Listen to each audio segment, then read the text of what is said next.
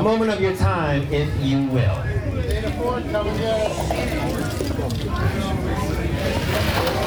So Sunday's Easter, which means we are in the middle of Holy Week. Like dead smack in the middle, because today's Wednesday. And so, if you know about Holy Week and you've been following it, you know that through the Gospels they go day by day, right? Right? This week is known, we call it the road to Easter. So these are the final days that Jesus is living, the final things that Jesus is doing as he's making his way towards crucifixion. And there's a couple of things that take place on Wednesday, right? A couple parables being told, Jesus shaming the Pharisees and the Sadducees and all those kinds of things. But in particular, Matthew doesn't really speak a lot about Wednesday. Very, very hush-hush about Wednesday. Talks a lot about Tuesday, talks a lot about Passover, which is tomorrow. But on Wednesday, very, very little. But I do want to share with you what he does feel is extremely important to share. All right? Matthew chapter 26, verse 15. This is when Judas decides to betray Jesus. All right? And in verse 15, it says he goes to the elders, and he says, "What will you give me for him?" And they say to him, "We'll give you 30 pieces of silver." And then it says, and Judas heads out to plot to trap Jesus. Okay? You guys hearing me? Okay, cool. Just making sure. So, I wanna camp out in that 30 pieces of silver bit for you, right? Did some research, looked it up. 30 pieces of silver equaled about 4 months of salary. All right? 30 pieces of silver was also the penalty for something like killing somebody's ox that you weren't supposed to or something like that, right? And that was the penalty for the sin of killing an ox. So in essence, what I want you guys to grasp right now is that Judas, this man who pretended, and I have to say pretended, to be a follower of Jesus for 3.5 years, gave him up for 4 months worth of salary.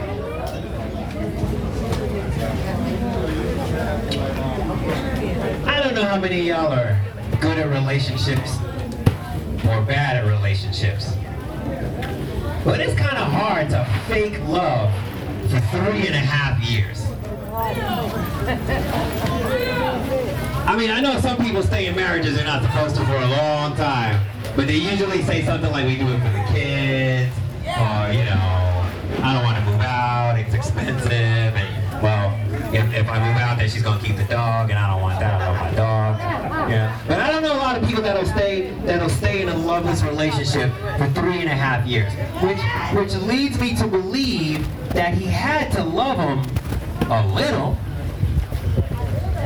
A little, right? But then he gave him up for change. He gave him up for 4 months worth of salary, 30 pieces of silver, and he gave up his friend, his homeboy.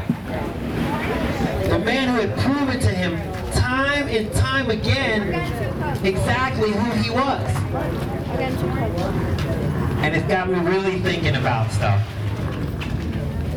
And the thing it got me thinking about the most is poor Judas. And I'm going to tell you why poor Judas, right? Because up until Jesus, Judas was a hustler. All right? He doesn't use that word in the Bible, but that's what he was. He was a hustler. He was going to get himself, he's going to get paid, he's going to take care of himself by any means necessary. That's how Judas rolled, all right? But then he met Jesus, and this man did things and said things he'd never seen, never heard before. He was intrigued, okay? For 3.5 years. 3.5 years. There were 11 other guys in that group whose lives were changed drastically. Now, all of them had some baggage, right?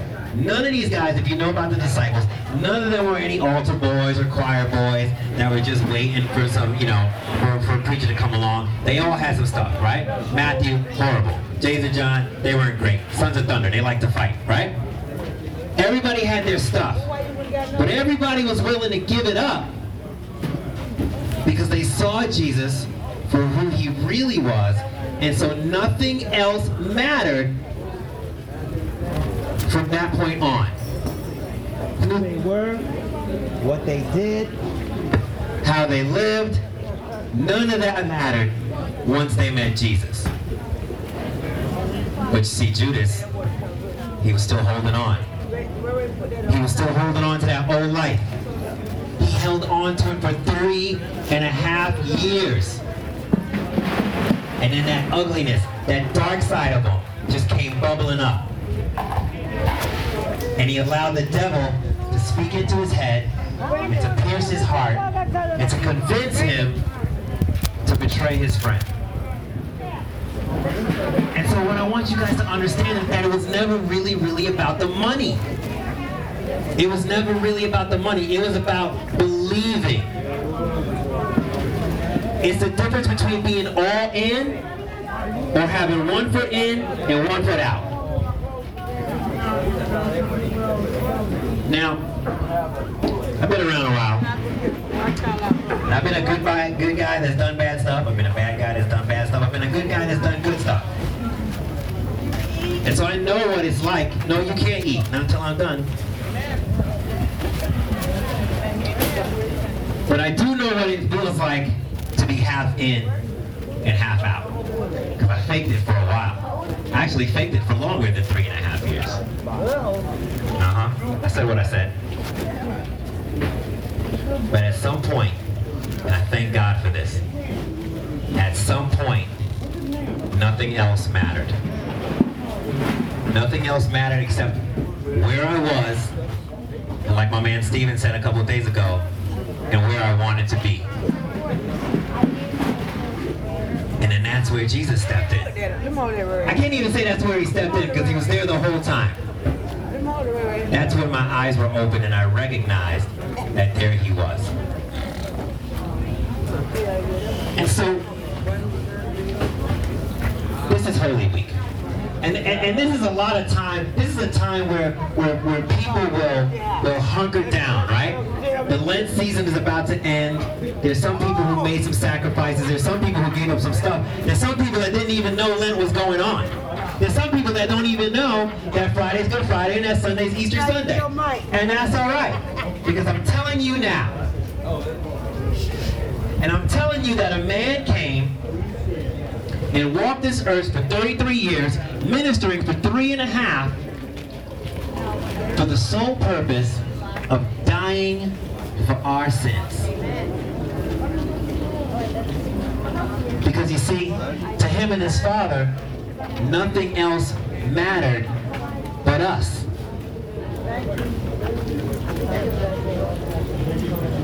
And when I think about that, and you should be thinking about that because this is the time to think about it, Scripture says, a good man might not give up his life for another person. But yet a great man gave up his life for everybody. And if you read the book, it's going to say, well, was his life worth 30 pieces of silver? You know the craziest part about this whole story, the craziest thing about Jesus, is that he knew it the whole time. He knew it the whole time. 3.5 years walking with this man knowing that he was going to betray him. Knowing that he was going to basically just give him away for chump change. And it didn't give up his love for him. He didn't look at him sideways while they were walking. He didn't turn his back to him while he was teaching. He didn't box him out while he was doing miracles. He allowed him full access to him for 3.5 years, knowing exactly who he was and what he was going to do. And I'm sorry, if you can't look at that and receive this gift of this sacrifice, of this man getting beat up, spit on, nailed to a cross to die for our sins, then nothing matters, does it? You know, the saddest thing about the way we walk through this earth is that we act like there's no tomorrow. We live like we're invincible. We treat this vessel like it's worthless, like it's cheap, like we have no value. But I'm telling you right now, there's a man that died a horrible death to say different. There's a man that right now is waiting for you to recognize your worth. Because to him, everything and everyone matters. We all matter. And listen, I could be in a very different place right now. Thank God I'm not. But I know what I could have been. And I'm very, very happy with who I am, even though I still got a lot more work to do. But it all began with me dropping to my knees one day and recognizing that nothing else mattered but him. And so that's my prayer for all of you tonight. That for whatever it is you're holding on to, whatever pieces of silver that you're grasping onto, let it go. Recognize that it's not worth it. And that the true treasure lies in knowing and loving this man named Jesus Christ. Can I get an amen, brothers and sisters? All right, cool. I want to pray. And then yes, we can eat. Y'all know I'm early, right? Cut this one short. Let's pray. Y'all ain't right. Let's pray. Dear God, I thank you. Lord, I thank you for this wonderful church. I'm a little biased, but I thank you for Genesis Church. I thank you for the hands that prepared this meal with love. I thank you for those that are here to distribute this food with love. And I thank you for those that are here to receive this food with love. Lord, I pray for peace. Lord, I pray for peace over this evening. I pray for the next hour and a half or so that we can just align ourselves together, Lord, that we can feel the power and the gentleness of the Holy Spirit circulating through this space right now, Lord, that we can have a graceful evening where we can enjoy each other's company, where those that might need prayer might receive that prayer, Lord, where someone might just need something as simple as a smile, they might receive that smile today, Lord. But for those that are yearning, those that are hurting, for those that are yielding their ears and their hearts towards you tonight, Lord, I pray that they would find you and that they would recognize that nothing else truly matters except you. Lord, we love you so much. We thank you, and we pray this in Jesus' name. My brothers and sisters said, Amen. Amen. All right, let's eat. Oh my gosh.